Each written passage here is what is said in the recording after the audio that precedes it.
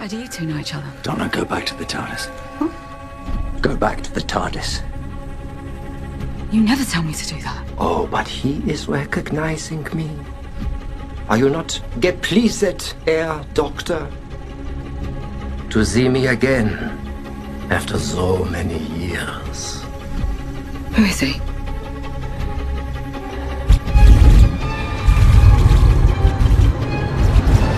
The toy maker. We meet again, Doctor. You say we don't know. We say we don't know. We say Trek this out.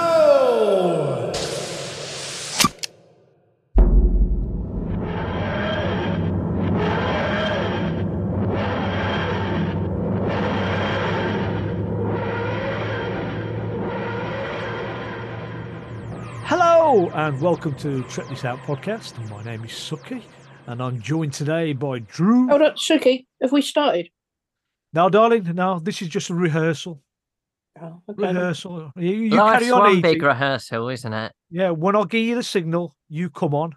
Right, in about 10 minutes before I let you back on again. The hand signals don't work on a podcast. Well, we haven't started yet, so it doesn't matter. Does it? Wow, I'm still keeping all this in. So I'm joined by Drew. Hello. Hello. And some bloody woman that keeps interrupting me called Deb Hey, with a Romulan ale on the Run podcast. We are here to talk about The Giggle, the final David Tennant, Catherine Tate anniversary special from Doctor Who. This is a spoiler warning. Do not proceed if you haven't seen tonight's episode yet. Spoilers coming up. Go away. What if? What if?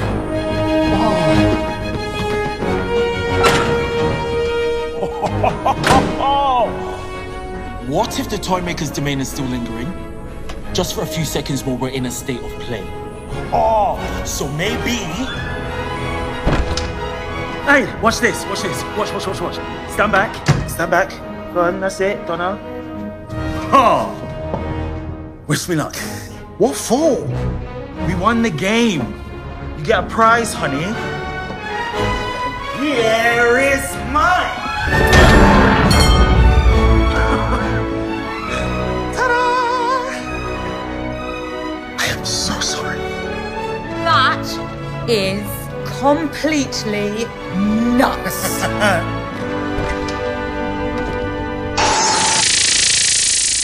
So I'm going to go straight into it and ask for your initial thoughts. And we're going to go to Deb with her mouth full of ale.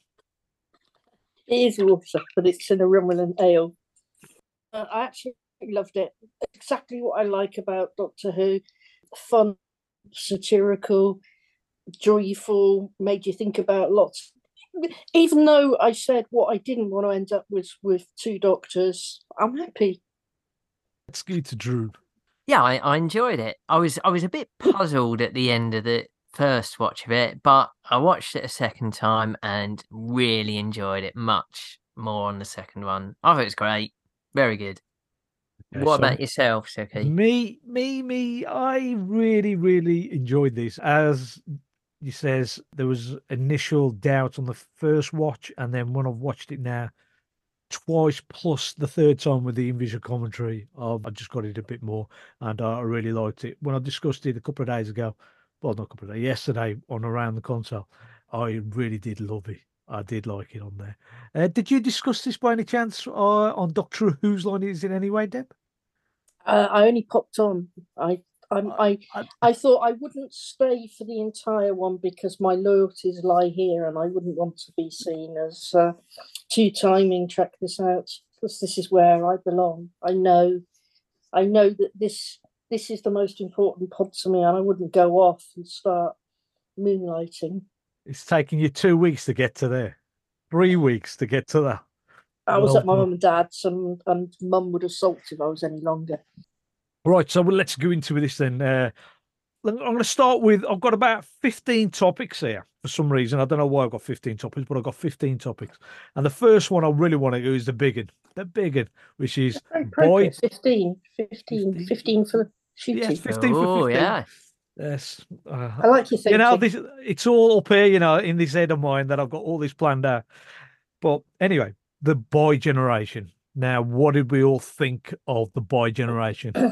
Well, this is the biggest amount of puzzlement that I had the first time watching it. I was very shocked about it, and I was like, what is it trying to achieve by doing it? What is the aim of having both doctors around? And I really like, I was thinking about it. Second time watching it though, I just went with it and thought, Kuti was so good when he appeared, and he was so excellent that I forgot all about, what was the point of it, and just got on with it. One second. What did you call him? Is it not Kuti? No. Shooty. Sorry. Where's it? Shooty, that one. Shooty, sorry. Oh dear. Right. Okay. I'll try and edit. Why not edit around it? I might just leave that in, actually. Yeah, go for it. I said last week, I mean, since you managed to get a good guess in the Star Trek about the big baddie that time, with it being the Borg, and I insisted it wasn't. I honestly didn't have any spoilers, but I just got the idea of what Russell T said about there would be two doctors. I didn't expect there to end up with two doctors, but he said, it'd be something that we haven't done before. And I thought how nice it would be for the two doctors to meet and sort of have a handover. And I love that. But I mean, for me, the purpose of 14 staying, it's like a soft reset in a way, because you've got the doctors have got this increasing angst and history about stuff that's happened in the past, that the guilt that's going on, the tiredness. There was one bit that Donna said, "You're staggering." I saw inside, and you're just staggering along. And there was a tiredness, not just because David Tennant's a bit older, but there has been a tiredness in the Doctor with the guilt, Adric, the flux, the feelings of loss of people that have died, he's left behind, he's been around for a long time. So to me, the two Doctors, you've got one that is recuperating and enjoying life and healing, and that leaves Shooty's Doctor to be full of hope and energy and going forward and not having all this baggage. So in a way, I quite happy to leave David Tennant's Doctor there. It's so tempting with his TARDIS that he may appear again, but it is like the longer he is part of Donna's family, the more he is healing and the more energy and positivity he gives Shooter's Doctor, which I can see a new energy and a new dynamicness. And I wonder, because Suki's got his hand up quite keenly here, is that did you watch the commentary, Suki? Yes. So you know what Russell T said about it. Yes. I'm less keen about what but if that's what you're going to say, go ahead, Suki. First of all, I didn't mind the boy generation thing that happened. Splitting up of the two, the Doctors, and having, as Deb says, having a handover between the two Doctors, which has never really happened before. Where if one Doctor just goes and the other Doctor is there and they just carry on as that. This time, as we've seen in the episode, it's the two Doctors together. Now, it is said by Ncuti Gatwa's Doctor that we've gone through rehab the wrong way around, and basically what's happened to the 14th Doctor, as Deb says, he's now resting with Donna's family, getting all his thoughts together, just getting everything out of his system, and then by the time he comes to old age or whatever, he will then just die and everything will just go into Shooty's Doctor. And then when Shooty comes out of that boy generation, he's looking at 14th, and he's going, "I'm free. On me. I am actually really me," because he's had all that long rehab from the 14th Doctor living with Donna and her family. So that's what we think's going to happen. Or was that what was said on the commentary? Because a lot of people are saying, so what is going to happen? Will 14 eventually heal up and then regenerate into 15?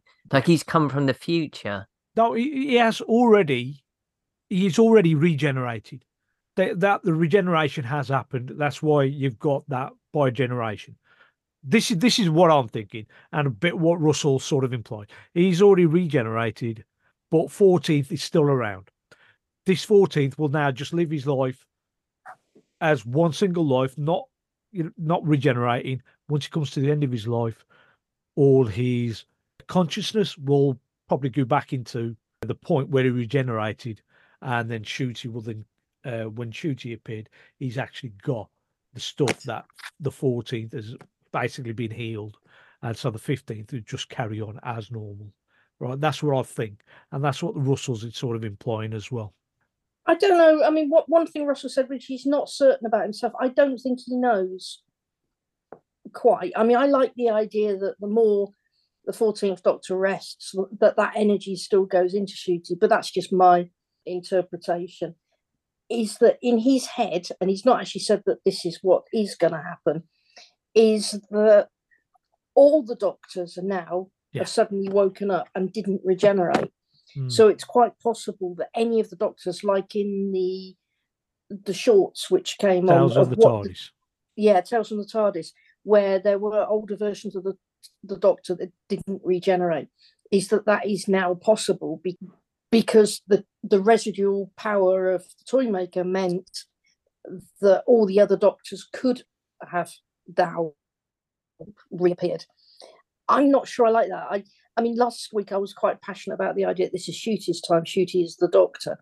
But when it actually came to it with when he was going to go and it was, it's time and it was all going to happen, I was very sad. And that's the thing, isn't it? When there's a regeneration, there's still a sense of loss and hope, which is kind of good because that's what happens in our own lives. We have physical loss, but also metaphorical losses in our own life. And I see metaphors everywhere, but I'm not sure.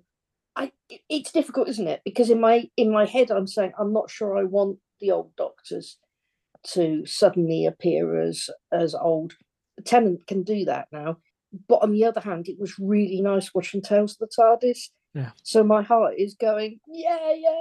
I mean, the other thing about the bi-generation is, which is, I'm not the only one to think this, I've seen it on Twitter, is that they were splitting clothes.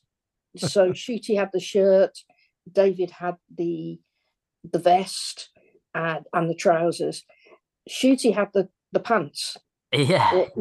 So that does mean that David Tennant's Doctor was going commando for the rest, which was a bit of a distraction, but quite a nice one. I thought the distraction would be the pants, not the fact that I did have a bit of a look, but they were. So did Craig, actually. I'm just going to say from the other podcast.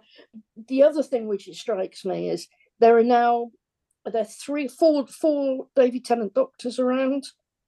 Don't you think Martha's gonna? If Martha finds out, she's gonna be so pissed off. Everybody else gets their own David Tennant to take away, and she didn't get one. And I think it's justice for Martha. We need another one. He can regenerate from his foot this time.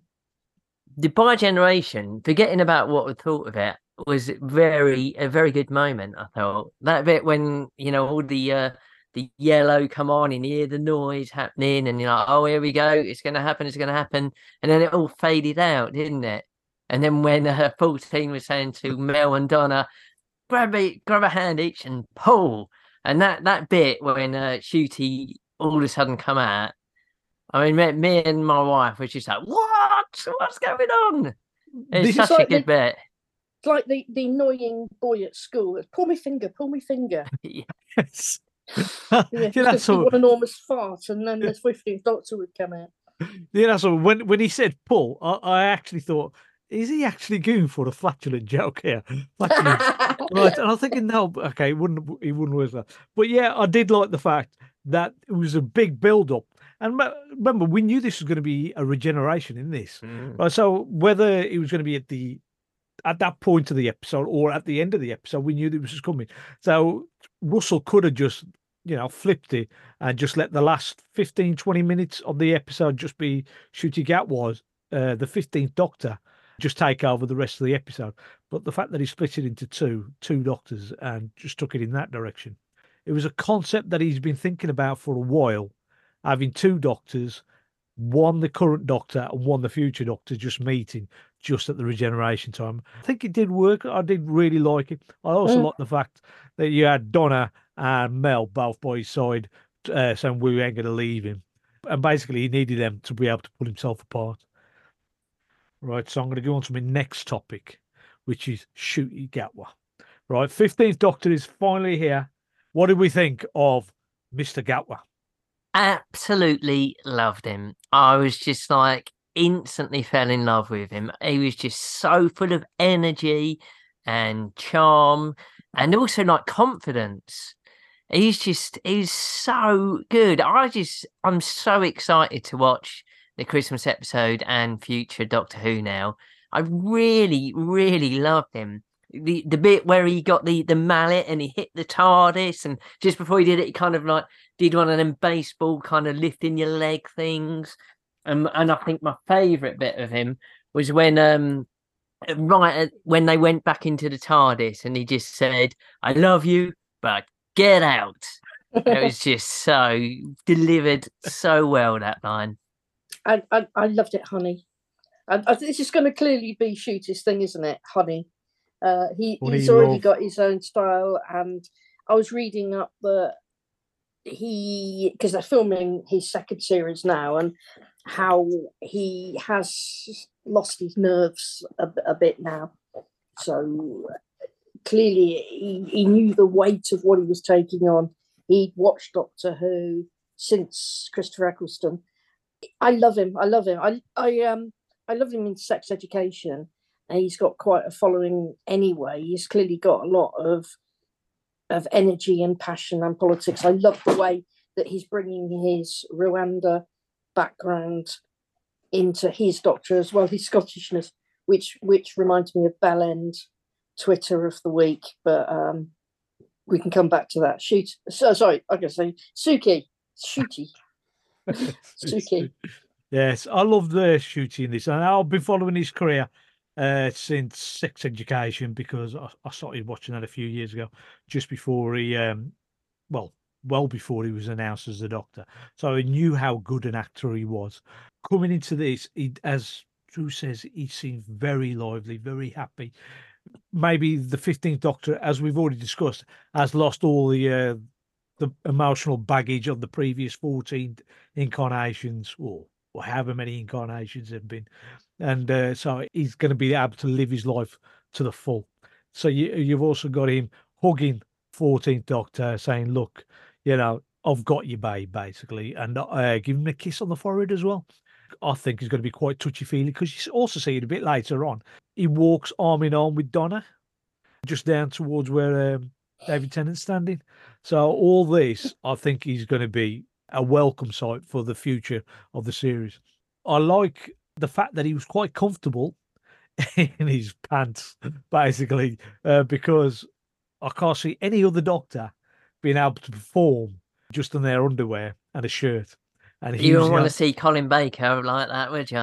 Oh, no. Oh, sorry, Colin, but no, I would not. But if you follow him on Instagram, which I do, does put up a lot of stuff, videos of him in the gym. So he's quite physically fit. He's a beautiful man. Yeah, 100%. Yes, as is David Tennant, still beautiful, as he mentioned in the episode. Yes, but he hasn't quite got that physique that he would start posing naked for magazines. And talking of Sex Education, there was a little tiny in-joke, wasn't there? Go on. Did you hear that? No. When he first regenerated, and he was saying Maeve, wasn't he, to Mel? That's Oh. the character from Sex Education, isn't it? Yeah. He sort of saying went, Maeve, Mel. Did you not catch that? No. I don't Yeah. catch that. Okay. All right. Okay. I'll miss that one. Have you watched the advert for the Christmas? I'm absolutely sure you have for the Christmas episode. Yeah, but have you bought the song? The Goblin No. song. Yeah. Oh. It was number 1 on iTunes. Yes, yesterday it was. I think it's dropped to number 2 today. Is it? I Yeah, kind of so- want Shane McGowan to get Christmas, but it would be nice, wouldn't it, to get...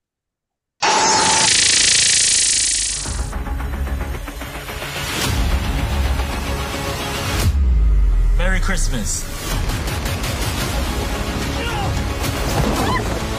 I'm the doctor. What's up there? Goblins. Oh, yeah? Time travelers are great. Like, wow. Ah! Hold on tight. Who are you?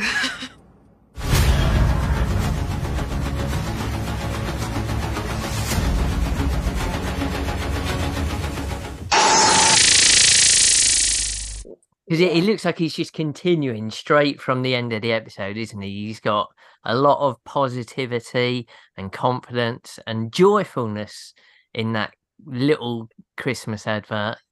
Great. The way he was running around his target, well, not running around the console. He wants to be able to go out there and travel. He's now got the opportunity to become the Doctor. He wants to be out there traveling. So as soon as he kicked, as Drew says, get out the TARDIS, he wanted to be gone without saying goodbye, which is one of the traits the old Doctors used to have. At the end of an adventure, they'd just sidle out of the room and jump in the TARDIS and they're gone. They didn't have to say their goodbyes and go. And this is what he was about to do here. What about, we'll go on to number 3 on my top little chart, which is Mr. Neil Patrick Harris as the toy maker. Go on. Go on, Deb. So good, so good. I mean, I've been a fan since Dougie Hauser. He's got so much charm about him as a person and so much campness, which he can bring to a part. But, I mean, that sounds like he was playing Neil Patrick Harris, and clearly he's played a lot of Ranger characters. He's just so good. That dancing as well, with, Spice Up Your Life. Yeah. And the joy that he clearly had playing the part. He's got to come back. Of course, it reminded you as well, probably, of the Sound of Drums with the Master. This is what I thought myself was. This was like a Master performance. It was basically another version of the Master, but this time with this character has got the ability to manipulate things just at a flick of a wrist or whatever, and he could just do this stuff, whereas the Master has to put things into place, whereas the toy maker has the godlike abilities to do things. Initially I thought it was just a Master-like character. Now watching him, I just thought the performance was brilliant. He was given things to do which is well within Neil Patrick, within his abilities, because he is a magician and he is a dancer and he's a singer.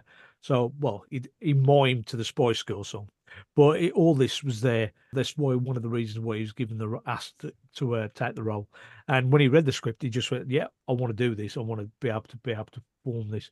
Whether he comes back or not, or whether it's going to be his legions, I don't know. If the legions at the end are some of the characters that are seen to be mentioned as going to be future guest stars in series 1 and 2 of the 15th Doctor, we'll have to just find out and see, because there's a couple of characters that have already been announced. But such a good character, though. Such the way that he played, the way with the sleight of hand and the cards. It's absolutely. Actually, I should point out Jason Isaacs can do magic as well. So, but I doubt if he's as good dancer. Absolutely genius casting and so camp and lovely, and the moves that he did with his legs side to side. I keep watching that. Absolutely fantastic. Loved it. He Good was for him. brilliant, wasn't he? He was Yeah. just so superb. He just brought campness and evil villainness and anger to the role, didn't he? He's just, it's difficult to think if anyone else could have pulled that off as good. Just he was excellent. And the winks to the camera, every time he was And the way he moved suddenly. yeah. And when at the end when he was on the gun and he kept getting like outplayed, because and I thought it's a really clever concept, this being that basically the doctor said you can't defeat him, there's nothing you can do, just stay away from him, but because he follows the rules of the game you can actually beat him.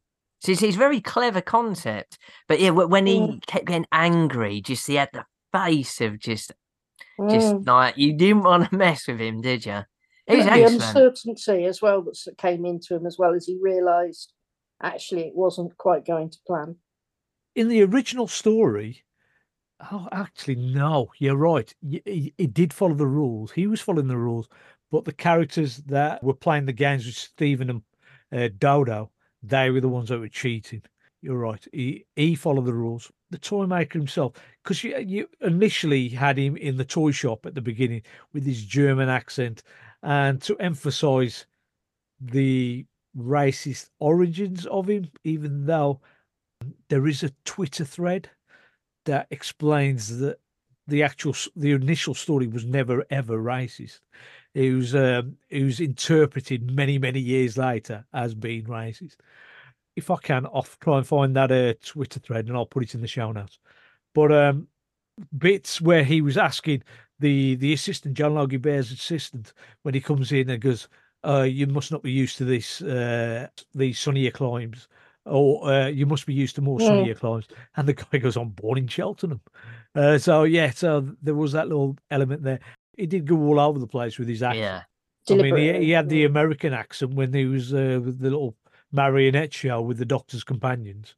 That's all right then. Yeah, that was another really good bit, wasn't it? It was excellent. I just can't think of anyone who could have done that because he just seemed to be off the scale awesomeness, in my opinion. What I like about this, and I mean, Russell the Davies doesn't always get it right, but I mean, in a way, it was OTT, and it could have been painfully so, but at the same time, there was a serious message. He was bringing out the worst of humankind, but all of what the humans were doing was exactly what we do anyway. It was just without the best of us. So you had quite a parody of the woman who wouldn't wear the Z-Tex thing. Can't already write down was the thing on her arm because she was like an anti-vaxxer going, they're trying to control us. Do you know who that was? Right, I'm going to give you a little bit of history. That was a character called Trinity Wells. Now, Trinity Wells was in the first 4 series of Doctor Who. Yeah. If you followed Doctor Who from the beginning, she was a character that used to appear on the telly as a newscaster, and she would sort of give information dumps because she was relaying the news of what was happening. Oh, a spaceship has just crashed into Big Ben. That's it. I knew I recognised her. Right, yeah. so she hasn't been in Doctor Who since the end of time, some 10 years ago. And she was the one that commented when the giant cat went on, the cat that was climbing up the side of the big post office tower. That's the Goodies. Oh, is that the wrong series? Yes, no. Well, why have you suddenly thought of the cats that are going up the post office tower? That's the Goodies. Oh, I just went straight over my head, Dan. It's nice up-to-date references we're doing now, isn't it? I know. I've got to keep him on his toes. Okay. Yeah. Right, sorry, I've just had a message from work. I was thinking it was the spaceship over, and it was just in my head it got merged with the spaceship hovering over London. I suddenly had this image of the big white cat from the Goodies as well, and I just thought they were quite fun to merge them. You see, welcome to my brain. Well, yeah. I have to live with this. This is what I have to go through every day. From there, yes. the So game. what I'm saying Go on. about Okay. no, but about the bit that the doctor says, don't think you've got an excuse of what the toy maker's doing. This is human beings are clever, brilliant, but you're also savage, relentless. All the anger, all the lies, all the righteousness. This is a short version. I couldn't write quick enough. That's who you are. Using your intelligence to be stupid, poison the world, and hating each other, and you've never needed any help with this. This is your worst attributes bringing out. Wasn't making human beings behave to do anything that some humans haven't done before. So you had the anti-vax bit, but you also had the I'm right, everybody else is wrong sort of Twitter attitude. There was the bit as well, which we commented on before, about Shirley Ann Bingham in the wheelchair because she stood up, and because when she took the thing off, the Z-Tex thing, and I've seen Shirley, she can walk. I know this is all, and it was conspiracy of the redheads, but also I saw you, I know you can walk. And that is exactly what Twitter were doing when they saw that Shirley Ann Bingham had crossed her legs. So it was, people in the wheelchairs don't cross their legs. So this is all things that have been going on and that do go on. But that also goes back to the beginning of the episode. Percy just jumps in front of the car because he owns a road because he pays his taxes. Yeah. And as the story with this Giggle or whatever it was is because everybody in the world thinks that they're right. And this is why basically going on to social media with everybody giving their opinions, and their opinions is the right opinion, the factual opinion, even though it is, on most cases, never the case. So this is one way of making conflict, and this conflict was just driving the world insane. I mean, the pilot decides he wants to land anywhere. That's just probably wherever he landed, he's probably killed whoever's on the plane and killed wherever he decided to land.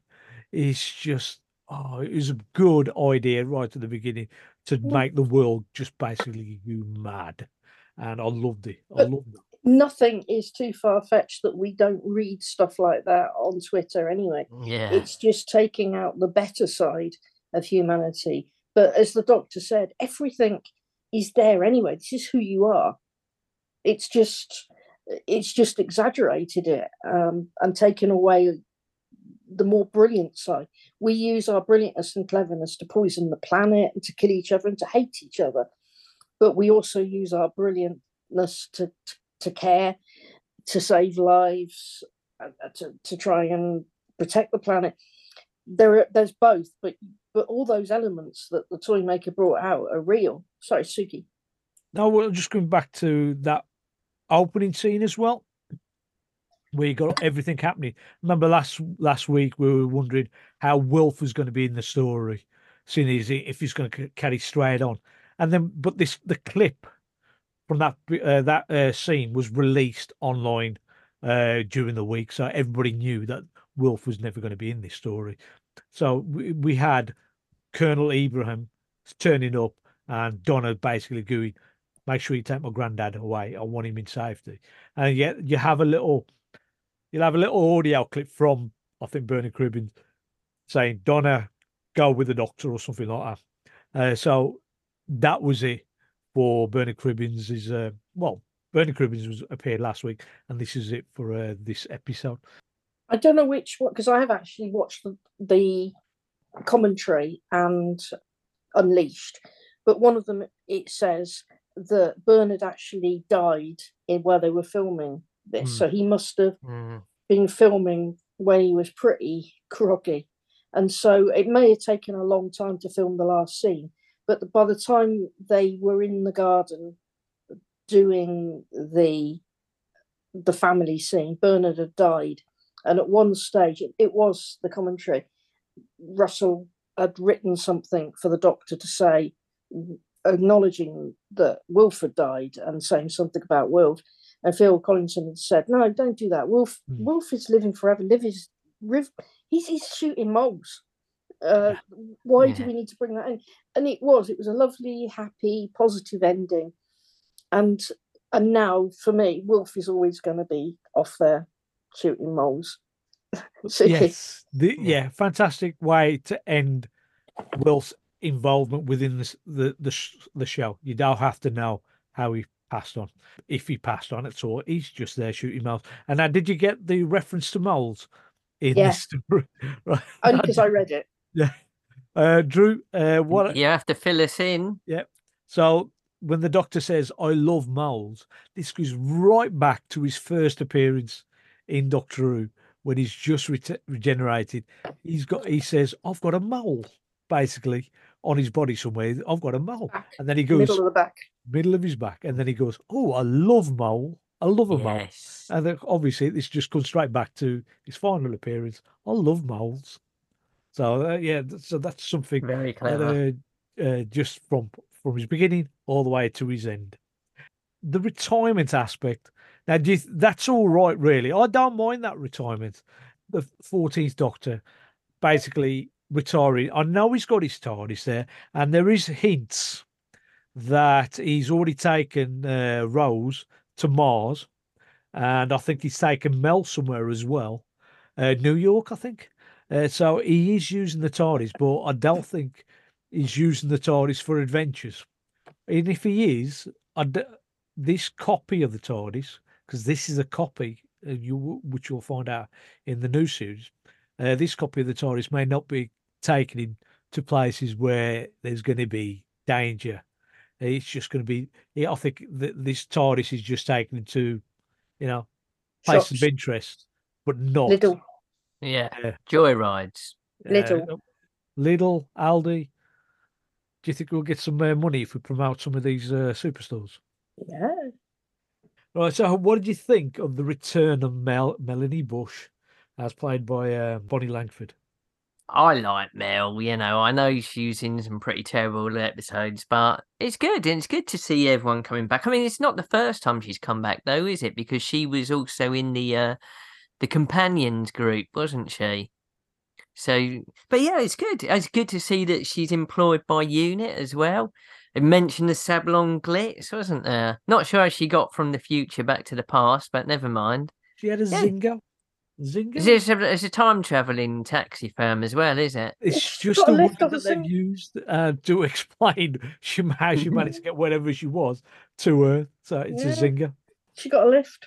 I like the fact that Bonnie Langford and the character of Mel gets a chance to be a powerful, clever woman, because the way that women were written in the past, and also the style that women were expected to act, was a bit naff, really. And especially her character. But she played Mel really well, sensitively. I thought it showed a different side of her as an actor. She has, since she's been in Doctor Who, she has gone on from strength to strength, and she's won awards for EastEnders, right, as a best soap actress, because she was great.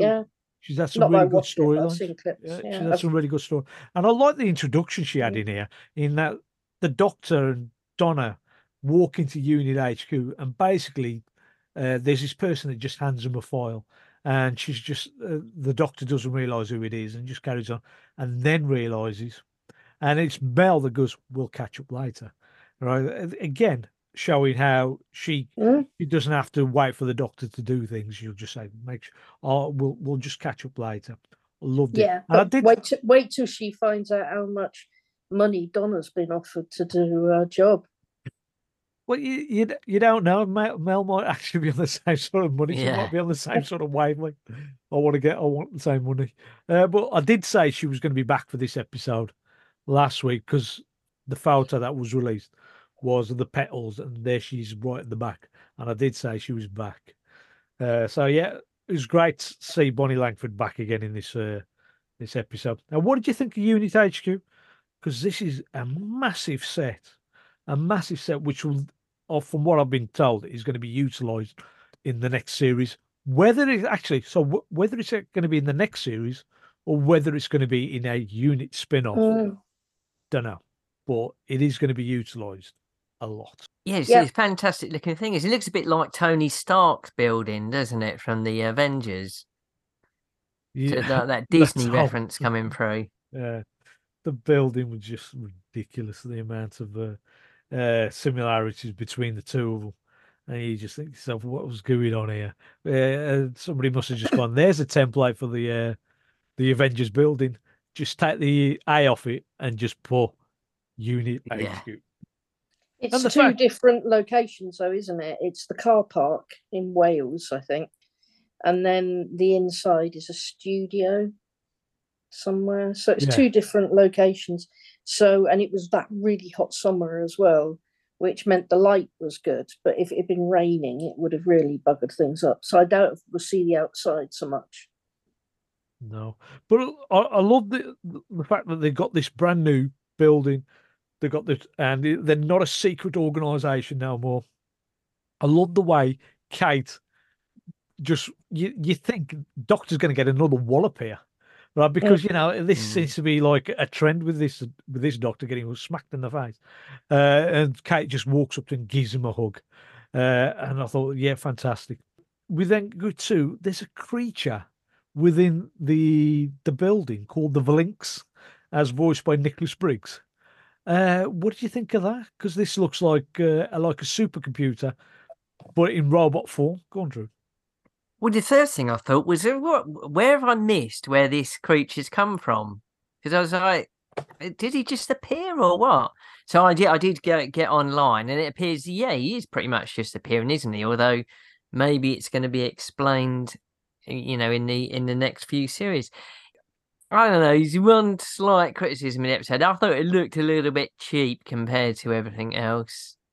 What do you guys think? I mean, I'm saying I have actually done research this time. I think that's the point, that he looks a bit battered, that he's just come off a spaceship that's crashed somewhere. Next time you see him, he might well have been polished up a bit. So I think it will be evolving. Like the TARDIS. What did you think, Suki? No, I love the fact that they've got this. They're embracing the fact that the unit is embracing alien races to help them tackle problems, and I like the fact that there's this alien creature helping them out. There may actually be others, which we aren't aware of. In fact, what they need is a federation of planets, really, isn't it? So that they can all work together. Well, this could be the start of that. Unit HQ evolves into whatever the Shadow Proclamation is many years later. This could be the start of that. Also, Warp Drive and Zephyrin Cochrane. Zephyrin Cochrane. Oh, Star Trek reference. This time I've got. Well, that was the point. The Federation of Planets. You remember the other program that we talk about? Oh, the goodies, you mean? Well, that too. And Hitchhiker's Guide to the Galaxy. In fact, I'll talk about anything. There's also another callback, which I didn't realise until I've just thought about it now, is since all the alien, all the they might as well be alien. All the politicians are under the influence of whatever the Giggle is, so they're not thinking straight. Kate had to wait for the Doctor to give her the permission, and the Doctor just goes, "You have my permission," and she goes straight away. "Thank you, Doctor," and that's it. That's all she needed, because she couldn't really go through all the red tape of all these various sovereignties around the world, being able to give her permission to take this satellite. I love Donna's face, though. Donna's face. Well, what? But he's just a twat that wanders around in a space. Yeah, it's like, how does he have the power to do that? President of the Earth, President of Peter Capaldi's era, I think it was, or may have actually be even before that. Now, the next thing I want to talk about is the games. What did you think of the games? I mean, I just thought they were very, very, very, very, very basic. And I'm thinking, there's a card game right at the beginning. No, not a card game. Card game towards the middle of the episode, and then you got the catch. And the card game, just cut. Highest card wins. And of course, there's a little bit in there. The highest card that won was a King of Hearts, which is again, I think, a reference to the original story because there was a character in there called the King of Hearts in there. Right, so I think that was a reference to that. But then the second one was catch. How did if you're throwing a ball between the three of them and there's two of them against one, why couldn't just one of them just chuck it off the side of the building? And that'll be it. That'll be the end of the game. The toy maker is never going to get that. All right, so that catch game, and he was badly edited, and I know why. It's because apparently Neil Patrick Harris, David Tennant, and Ncuti Gatwa cannot throw or catch. So they sort of had to edit all around that. If you look at some of the actual throwing actions, you could tell they've never really played catch in their lives. Well, you was obviously looking at far closer than me because I didn't notice any bad cuts. I thought it was just hilarious, like the fate of almost the whole of the earth lies on them throwing this ball around and just all the silly poses and catches they were doing. I thought it was great. It was a fun bit of the episode. But if I can just go back though, there was another hilarious moment where it made me and my wife really, really laugh after the cards game when the doctor lost. And then when he said, but of course, I've won one, you've won one, so that means best of three. That was just hilarious, I thought. But I'm going to tell you something else here. I thought that was a mistake as well because within the continuity, the Doctors actually fought or played against the Celestial Toolmaker twice before this one. So when in the Celestial Toymaker, this original story, that's the second time he meets him, and the second time he defeats him. So, and this one was the third time, so it couldn't have been best of three because he was already 2-1 up. Okay, so that's why I think there was a bit of a continuity area, mate. But for this story, most people aren't going to go back to watch it. But now, because they are releasing the Celestial Toymaker as a colorized animation towards the end of next year, so you will be able to see that story properly, but in animation form instead of because 3 of the episodes are missing. It's only the final episode that still exists, so you'll be able to see that. The next thing I want to is Donna and her fight with the babbies. I thought that was a really creepy scene. They've got all this scene where this little scenes where the Doctor and the Donna are walking around these maze room corridors and doors and stuff like that. They're having a little chat, and the Doctor Donna points out, this is you've got to start looking, relaxing, and basically, calming down. And then they split up because when she's giving him the pep talk, of course, he's gone off and run off and locked the door behind her. And then you had this little scene with the Doctor and the marionette assistant for the John Logie bed, which was nice and creepy. Well done. And I thought fantastic visuals. And then it goes straight on to the Doctor fighting Stooky Sue and the babbies. And having a tea time viewing where you got Donna bashing the babies' heads against walls or giving them a good kicking, I thought, okay, this is a bit out there, really. Yeah, it was damn right creepy and frightening, wasn't it? If you can have a scene that's going to make the kids hide behind a proverbial sofa, that was it. I thought it was the scariest Doctor Who's been probably since Blink, maybe. It was creepy, wasn't it? It really was a dark turn to the episode, but it was, yeah, like you say, really well done. They were excellent puppets, and I think it's really funny that you wouldn't get the Doctor doing anything that aggressive. You don't mess with Donna. She just smashing the baby's head and then goes back and kicks the other babies in the head. Yeah.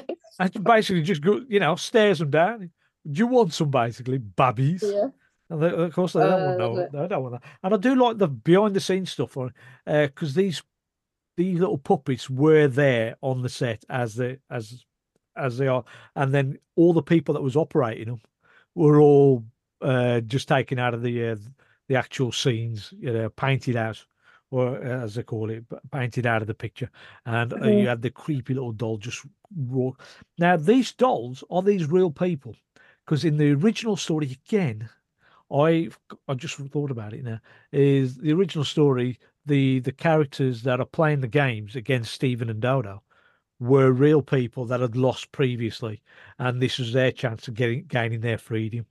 Their freedom. So, when right at the beginning, the toy maker says, "Oh, I've had to cut real hair off and put it on this person, this doll." I'm just still thinking that he might have just taken off the person that he put killed, and these dolls are real people that have been just put into these sort of forms.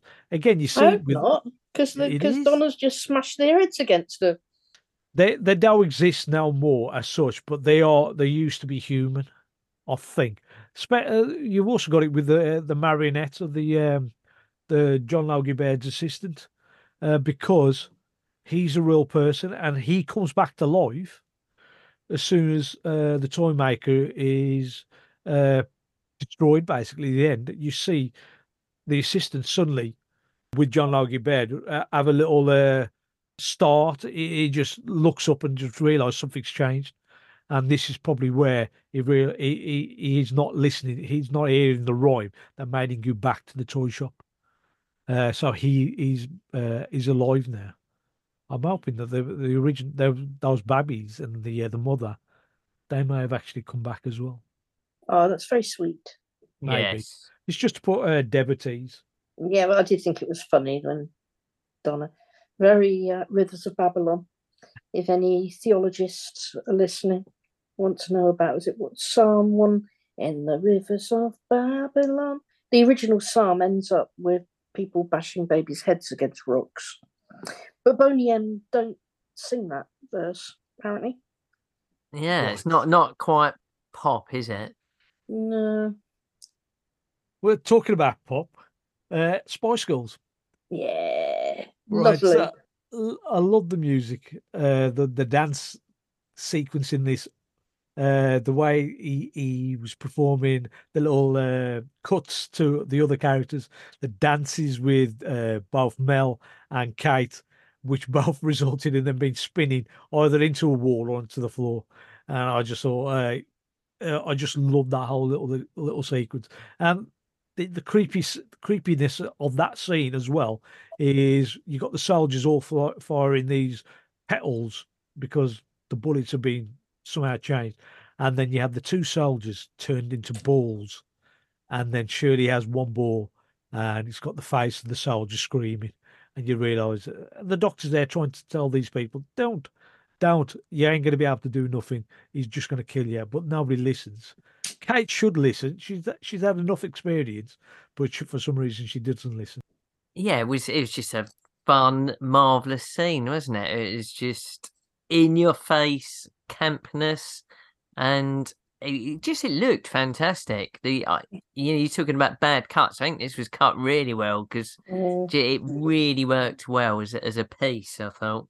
If you notice as well, that's the only scene that I could see with Kate firing her gun where you could see her fingernails, and she had red fingernails. Go on, Drew, you're giving me the finger there by the looks of it. I know exactly what you're talking about. It's the tooth at the end, isn't it? Because that is much debated online.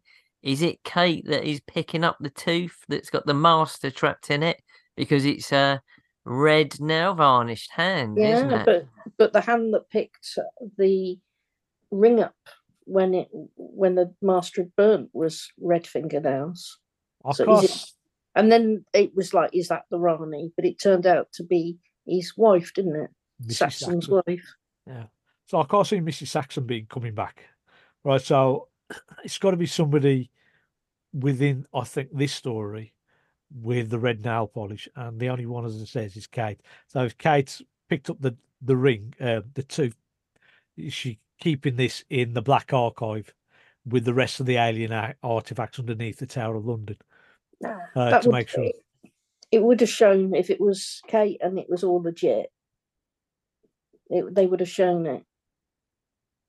So speculation, you're saying it's not Kate, it must be somebody else. Unless Kate does something silly with it and doesn't realise what it is. But if it was Kate just putting it in the archive, they would have shown Kate. And it's the link with the red fingernails. Also, when you watch the commentaries. Did you notice Russell T Davies spoke an awful lot over that entire scene? It was like they didn't refer to it at all. He was talking about something else, as if, don't worry about this too much. He seemed to do it on quite a few occasions on certain things within that. I mean, he was talking a lot. Yeah, so there was a lot of stuff that he could have given. Maybe, as you says, he did talk over it because he doesn't want to spoil future series. Or maybe it's, he wants it to be a bit of a surprise. Never know. And my final bit of my 15 things that I've got on here is the TARDIS ramp finally got wheelchair access. Now, I know this is actually seen on here as wheelchair access, but K9 used to trundle into the even with the lip. How did he always used to do that? I was still thinking he had wheelchair access or K9 access in the past, and it's just for some they've decided to highlight it for the first time here. From when you read about K9, I don't think K9 could really go anywhere that it was supposed to go. The radio signal was the same as the cameras, so I think K9 went exactly where K9 wanted to go. I don't think anyone had control. But wasn't he carried out a few times? Yeah, he was carried in, carried out a couple of times. Yeah, it was a lightweight prop. But if you want, I don't think there's anything. If there ever was a TARDIS that didn't have a lip to get in and out of, then it must have been very fragile. Okay, so that's the end of my little bit. So I'm going to go up to you guys. And is there anything you want to mention? So let's go with Drew, since he's got his notes up. Well, you mentioned about my legions are coming, but the other bit that was near that scene was the toy maker spoke about the one who waits, and he was scared to play him, wasn't he? What do we think of that? Another big baddie somewhere? Well, if it's somebody who's more powerful than the toy maker, because remember the toy maker has dispatched the master and the gods around, the guardians of time and space. So these are all big, powerful people within the Doctor Who universe. So he's managed to dispatch them, and then you got this creature, the one who waits, and he's scared of that creature. Yeah, so it's going to be another big, massive bad. But I can't really speculate who it could be. It's me. Oh, thank you for outing yourself on the podcast. No worries. The one who waits. What I was doing in Wales a few weeks ago. Right, now I know. Kind of makes sense. Yeah, she's a bit evil. Quite. Anything else, Drew? The only thing I've got is the Adric and Sarah Jane mentions were nice, weren't they? Acknowledging Sarah Jane is no longer around, and how upset they were. It's good. It's good that we're getting lots of continuity from the classic series, aren't we? Now all of a sudden, and it's good. It's good for us old timers to get all our continuity in. Well, if you look at it cynically, you could also look at who Russell T Davies is just promoting the Whoniverse, because all Sarah Jane's adventures on there. The other ones that he mentioned were like the Gods of Ragnarok, Legopolis, and other stuff like that. So there's a lot of stuff that is just Mavic Chen. I mean, this is from a missing story where there are only 3 episodes that actually exist. So all this stuff is out there for people to go look on the Who universe. It doesn't help for overseas viewers unless they've got BritBox or I can't remember what the other one is that's got Classic, but it doesn't help them. But for us in the UK, you can get most of this references that's been given out there. But I did like the stuff that they did mention. I loved her. I loved her. Yeah. Yes. Yeah. But it was a lot to do with the 14th Doctor's angst, wasn't it, really, as well? The fact that he was tired and he'd done so much and suffered so much, as well as the joy, but there was that much baggage, wasn't there, which he could then leave behind. Yeah. Wouldn't it be nice to be able to hug yourself like that, then? Well, that was nice. So having somebody there who knows what you've just been through, and that person is basically you, and they know what you've been through, and you can see in this other person that you're about to hug the pain and the all the misery that your previous life's been, and that other person can see in this other person that he's actually free from all this. Yeah, And, forgive yourself, really. yeah. So it was great having that little scene, hugging, both of them hugging each other and just moving on, basically. Deb, have you got any final thoughts? Yeah, I have. Why didn't Mel and Donna react to the, and I couldn't really think what it would have been called, but Shooty Bill and anyway, Stooky Bill. I was looking at Stooky, Shooky, and Suki. This needs to have their own spin-off series. So yes, so why didn't they? Because they had a theory, but they didn't really know as whether it just that they budget had run out of Z-Dexes. But I suppose by then we knew Donna wasn't going to react because she didn't go loopy. So I guess they just had to explain. Although maybe she wouldn't have been any different. So the other thing was, oh yeah, I've just written Trinity Wells there. The Doctor being mean to Shirley, I thought that was funny. The looks, it was like, for fuck's sake. I thought that was, he was a bit bitchy to her a few times, really, and giving her the pissed off looks. Twitter bell end of the week. I don't know if you've spotted any, the big one or the silliest for me.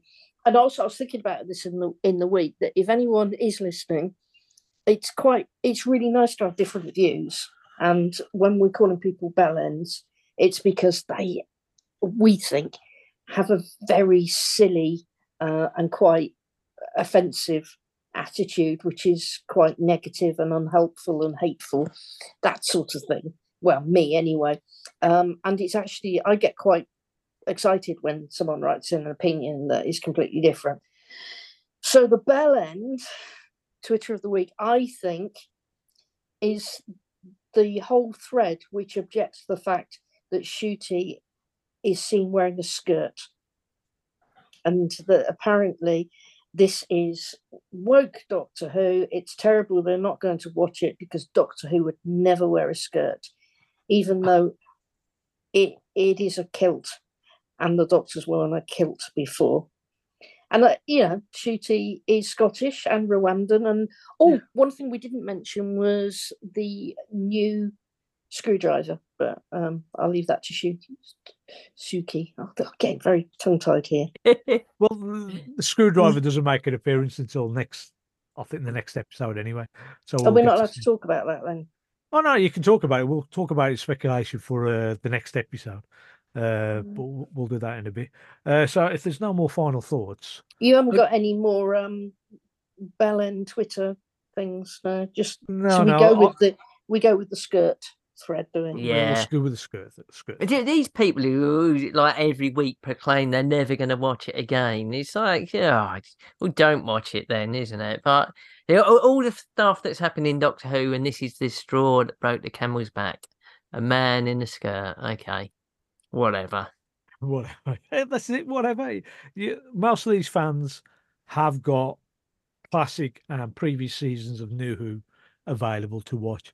if they don't like this era, they can all. It's like loads of people didn't like the Chibnall era. Loads of people didn't like the Moffat era. Loads of people didn't like the original RTD era, but they still carry on watching the show. If they do. R2D2. RTD2 era is this current one. RTD Always got to have a era, name right? for everything, isn't there? Shall we go? People? Yeah. Shall we go on? But to I would say something about the screwdriver, though. And I think everybody's seen we've retweeted it anyway. The Rwandan proverb, although to be honest, since it's written in Gallifreyan, it could read absolutely anything. We're just taking their word from it. But I think it doubles up as one of those ice cream scoops that you get in the top of a cardboard container. I'll send you the Gallifreyan alphabet. Which there is one, is there? There is a Gallifreyan alphabet. All right. Right, I'll find it. I'll pass it on to you somehow. So let's go on to lights out of 5. How many lights you see? 4 lights! I asked how many lights you see. 5. Oh, straight away, Deb. Shall we just ask? Just not ask you. You'll just come straight out with it. Absolutely. I'm not messing around. I'm being good. Okay, cool. 5. Let's move on then. Drew. You haven't done the lights out of 5 bit yet. Sorry. I think it's 5 lights, Suki. Okay, thank you, Deb. Drew, my darling, please put me out of my misery. I think it's a 5 as well, isn't it? I might have said a 4 if I'd only watched it once, but second time, really reinforced what a great episode it was. And just for Shooty's last 15 minutes, it's a 5 for me. Yes. So I've been giving 5s for all these episodes. They've all been good in their own particular way. And with this story, this final episode, David Tennant's new 14th or old 14th Doctor, I just thought it was a great way to send him off. New mythology has just opened up. We've had a fantastic introduction to Ncuti Gatwa as the 15th Doctor. And I just think this is a 5 lights out of 5, basically. So, yeah, 5 lights out of 5 for me as well. Let's go on to listeners' feedback. Listeners' feedback.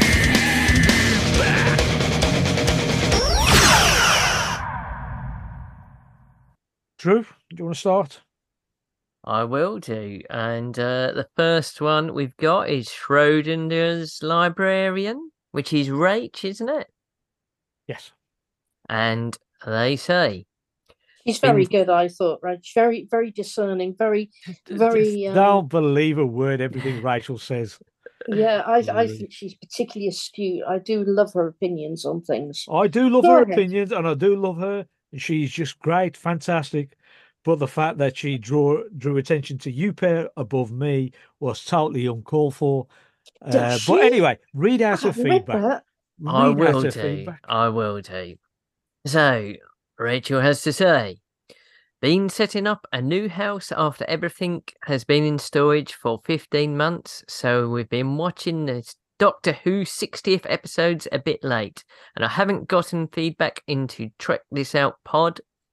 I do have the latest pod ready to go as soon as we finish part 3.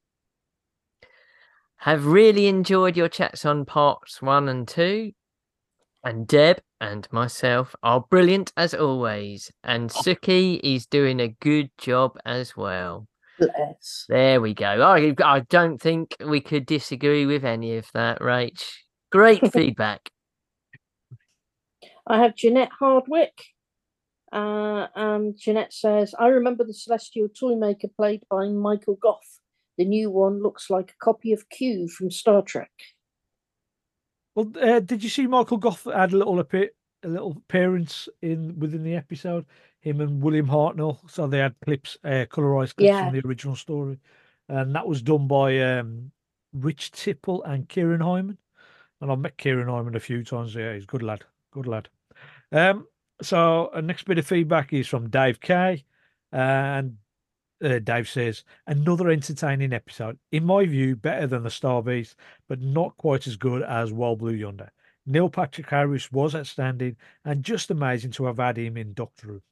The ending was very drawn out, and I'm not sure that the Toymaker dropping a ball was the most dramatic ending possible, but an enjoyable watch nevertheless. 11 out of 15 Doctors, 3.66 lights. If you want to listen to Dave's and his co-host Rob's hot take on this episode, please check out the Doctor Who show. Or we'll put a link up in the show notes. Excellent. So next we've got Tom Turlow, and Tom has got to say, typical RTD end of series final. Loud, bombastic, silly, emotional, entertaining, but not entirely plausible. I was never Tennant's biggest fan, but he played this quite well. Neil Patrick Harris was fantastic as the Toymaker and added real vim and vigour to the proceedings. I will treat the whole bi-generation thing the same way I do the Timeless Child business. I just ignore it unless I am forced to do otherwise. It was a bit silly, but it gives the Tennant Doctor his happy ending. The new guy seems charismatic and dynamic, but he may be a bit too hip and groovy for this old Doctor Who fan. I'm intrigued to see how Cootie does in the upcoming series. Shooty. Sorry. I'm intrigued to see how Shooty does in the upcoming series. On the whole, these anniversary specials have been enjoyable and a bit disappointing. 4 whatevers out of 5. Lovely feedback there, Tom. Not so good reading, unfortunately, from me. Don't worry, I'll edit most of that out. Great. Okay, so I have feedback from Jack McMorrow. Have a glass of something ready. Neil Patrick Harris proves he is le gen. Wait for it. So, for the last year, I've been joking that in my teens, David Tennant was the Doctor, so I must be young. Must still be young. I guess I am. A rule of thumb I have is that an episode has so much content that I can scarcely believe it was only an hour long. That's a sure sign of a really good episode. Well, this was a really good episode. With you there, Jack.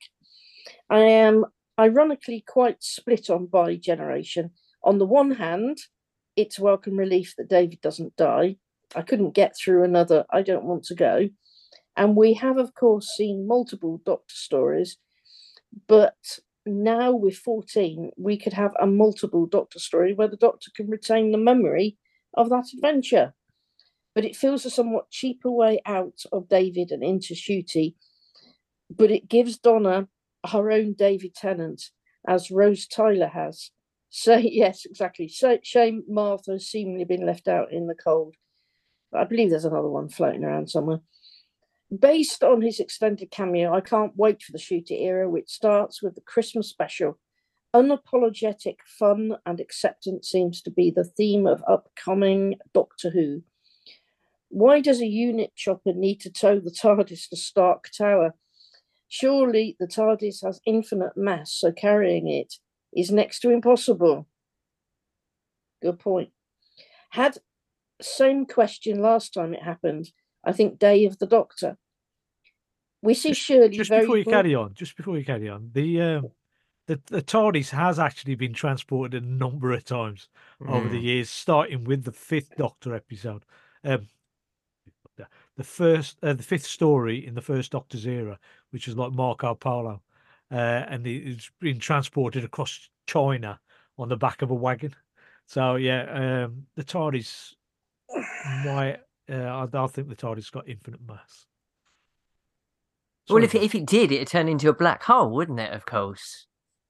Oh, it's too complicated for me. Too complicated for me. I don't know. Don't know the science on that. Sorry, have you finished? Yes, I have. I have interrupted Jack. I do apologise. What a nerd. Right. Right. Lost We his see, place. we see Shirley very briefly out of her wheelchair standing. Again, I speak for no disabled people, but myself, I try to be out of my rollator at any opportunity which presents itself. I'm glad RTD is showing how disability aids like wheelchairs are equalizers and not an individual's whole personality. Also, the TARDIS's front door becoming wheelchair accessible with a simple ramp is important in showing how asking for accessibility isn't asking the world like many people act like. Overall, I give the Giggle 5 balls out of 5. What's that? Dari? Dairy. Okay, so Dary. Yeah, dairy. Right. So the thing was, right at the beginning of your feedback, you says Neil Patrick Harris proves he is legend. Wait for it, Derry. Right. Because that's a reference to Oh, his legend Barney character in Derry. How I Met Your Mother. Thank you. Also, I guarantee Spice Out Your Life just shot up on Spotify. It should do. Well, Spice Up Your Life.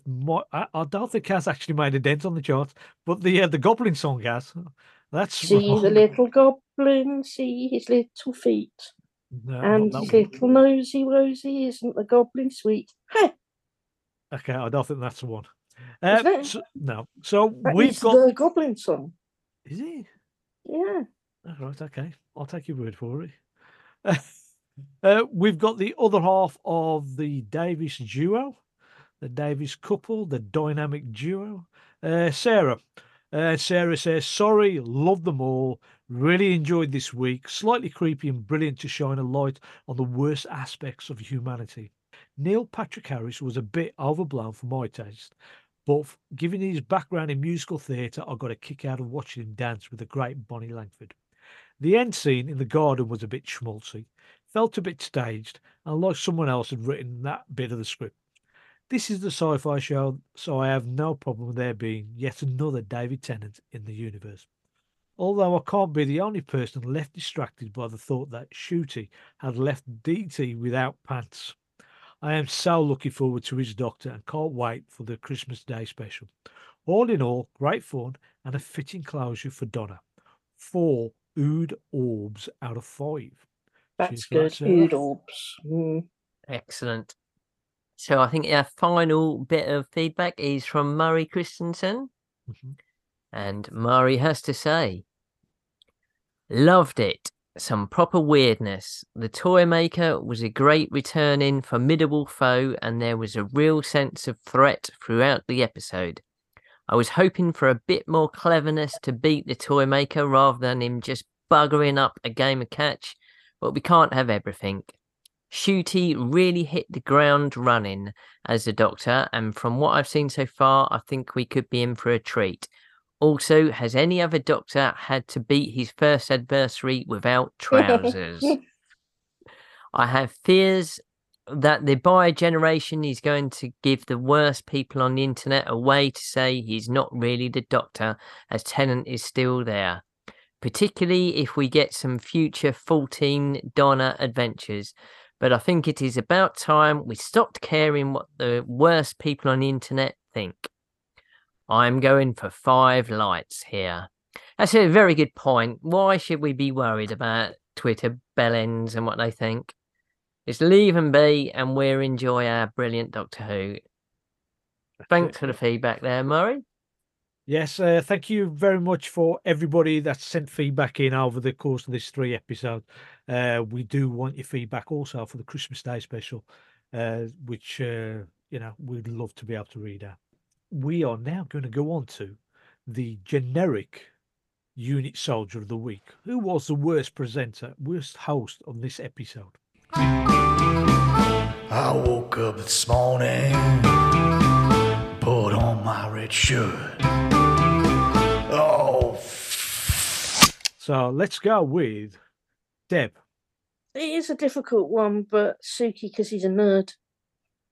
Because I'm a nerd and I'd like to point things out to make sure it's factually correct. You're pointing it out. Oh, okay. All right. I don't care. I'll take it, Deb. I'll take it. Go on, Drew. Well, I feel like saying the worst presenter. It was a bit of a pointed barb at myself there after all my poor pronunciations that I've done Damn, I in this forgot episode. So I think I'm gonna have to get one back at you, Suki, and vote for you. Plus, I still think you'd quite happily go out as a general unit person dying in the line of duty. Well, yeah, I'll be the one rushing at the toy maker, hoping to be turned into a bunch of balls, and then screaming in agony in Shirley Bingham's arms. Yes. So I've got to pick somebody, even though I'm actually the generic unit soldier of the week. So I am actually going to go for Deb, right? Because no, actually, I'm not. I'm going to go between the pair of you, both of you, for ganging up on me. I shouldn't have to, but I am going to have to. And I think I should have double points, so that both of you get 2 points each. Should we make it a best of 3, shall we? Yes. Whoa. But as the toy maker says, you've got to play by the rules, and the rules are you get 1 vote. But actually, doesn't Drew regenerate into Deb? All right, so therefore, I'm only voting for the one person. I'm giving 2 points for that one person. We bi-generated. Yes. Yeah, sounds like fun. But okay, I'm just going to give it to Deb because, just for old time's sake. Putting me in. At least I for could no pronounce reason. shooty. Yeah, well, I wanted to give it to Drew as well because of the shooty thing. But Yeah, I would have done if I'd thought about it. I've got to give it to one person, so I'm going to give it to Deb because it's old time, and I always give it to Deb. So yeah, so I'm going to give it to Drew instead then. How am I going to be? Well, you've already said it. I was 100% going to say being made into multicolored balls. Yeah, with your head in one of them. That's a brilliant way to go. Yeah, it's definitely got to involve balls. Pass it on to one of my grandkids, and they'll be just bouncing me off the wall all the while. And or shot by that what was it, the galvatronic laser? Why didn't it burn a hole in him? That's what I didn't get. Or make him explode. Maybe because it's a specific type of weapon that maybe doesn't destroy flesh. It maybe just destroys materials. Buildings and that, yeah. Oh, I don't know. Well, thank you very much for listening to us on our ramble through these last 3 episodes. It's really I've really enjoyed talking to you guys, and all the people that have sent feedback in, as I says, fantastic. Thank you. Hope to see you all at Christmas with our the new story. Any speculation? I forgot about that. Any speculation by you guys? I think there's going to be goblins in it. Yeah. Goblins, definitely. Some kind of flying ship of some kind. Yeah. I think the Doctor's going to have trousers on. Yeah. New companion, maybe? There's the as we've already mentioned, the scene in the nightclub with the kilt and the tank top. There's that. If you look, if the synopsis that has been sent out is that Ruby was left as a baby somewhere, and in the American trailer, which is the Disney Plus trailer, I should say, there is a scene which might be a bit spoilery. Actually, I might just leave that. If you guys want to see, do try and find the Disney Plus trailer, and there is a bit of a spoiler in there. On behalf of Drew and Deb, I just want to thank you all for listening to this podcast. And wish you a happy 100%. Christmas. Happy Christmas. Happy Christmas to everybody. Happy Doctor Who Day. And a Merry Christmas to you all. Thank you. Bye. Ta-da. Bye.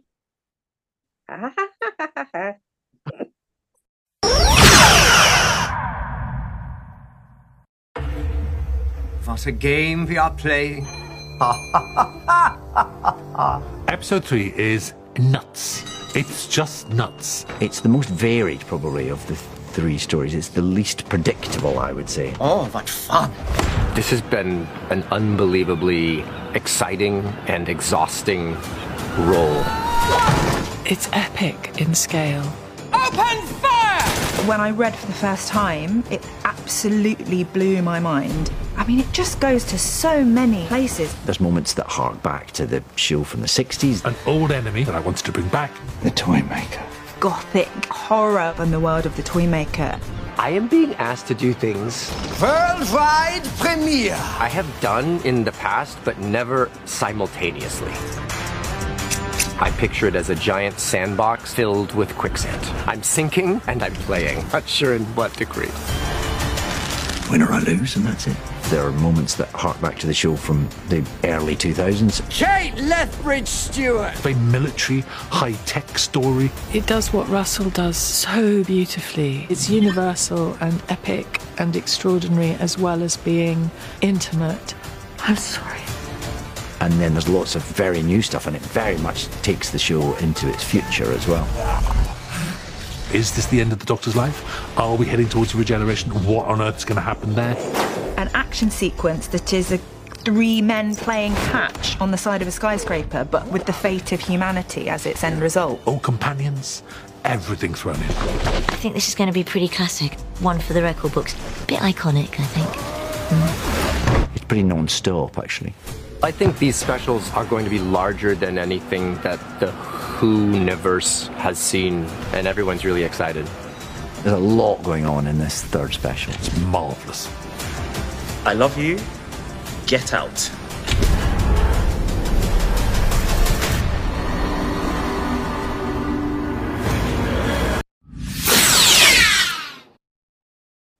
Spice up your life. I can't remember the rest of that tune. See the little goblin, see his little feet, and his little nosy work. That's off the next episode, isn't it? And the little nosy wosy isn't the goblin sweet. Oh, let's do Jackson. While you're doing that, I need to use the loop, so I'll be back in a sec. All right. Don't take the mic with you. Should we talk about shooting? We can do, yes. Yeah, he's gonna be editing this bit though, isn't he? I know, it's giving him a big surprise. Yes. Since I can't think of anything rude to say about Suki, we could say something nice about him. That would surprise him, couldn't we? He's all right, really. He's not bad, not bad. He's a good egg. He's probably there, and he's just turned his camera off and just, I'm going to the loo now. Maybe sometime. Maybe sometime, yeah. He'll never return. He's gone to sacrifice himself. Yeah, in the snow and the storms, be eaten by a polar bear. Yes, yes. I just realised your jumper. It's yes, it's one of them. Yes, very Star Trekky. You just need the pips. Yeah, and the badge. Yeah. Engineering, isn't it? Yes. Yeah. Or science. Oh no, science is blue, isn't it? No, science security. Blue. That's what I couldn't say because Data was mustard. Well, you know why that is, don't you? Because they tried him in a blue one, and it didn't go very well with the really pale skin. So yes, he should be in a blue uniform, but because it doesn't work well on the screen, they put him in the gold. No, Geordie was mustard as well, and that's he's engineering, isn't he? Yeah. Yeah. We've devolved to Star Trek, Suki. You see, without your guiding influence, that's where we go naturally. Oh, that's no problem. As I says, I'll edit all that rubbish out. Is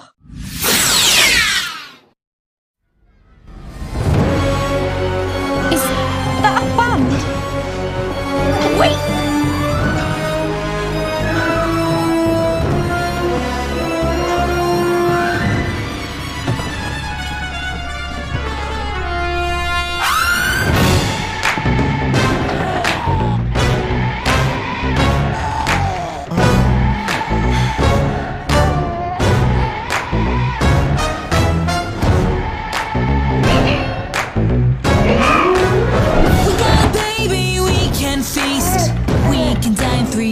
At least baby blood and baby bones, baby butter for the baby scones, little baby feet, little baby toes. Amazing. No, it's not. What do we do? Baby's had such very bad luck. Now enter baby, we will talk. Eat the baby and some salt. Bailey's honey powdered malt. Now baby salt says she's a treat. Her destiny is time to meet. Baby we need, baby we feed. Eats with our teeth, better than beef. Baby so soft, carried aloft. Big brown. Oh no. What? I wonder whose ship this is. He's the Goblin King, yes, the Goblin King. He's not a myth, he's an actual thing. Here's the king, here's the king, here's the king, here's the king, Goblin. My God. And we love his chin when it's wobbling. He likes to dine on Leave her alone. It feels Leave her alone. He can eat 500 puppies with golden fur. Orphan boys with jet black hair. Circus clowns with a red balloon. He can eat me. He makes me swear. A banquet for a king on high. Oh little baby, oh little baby, say goodbye.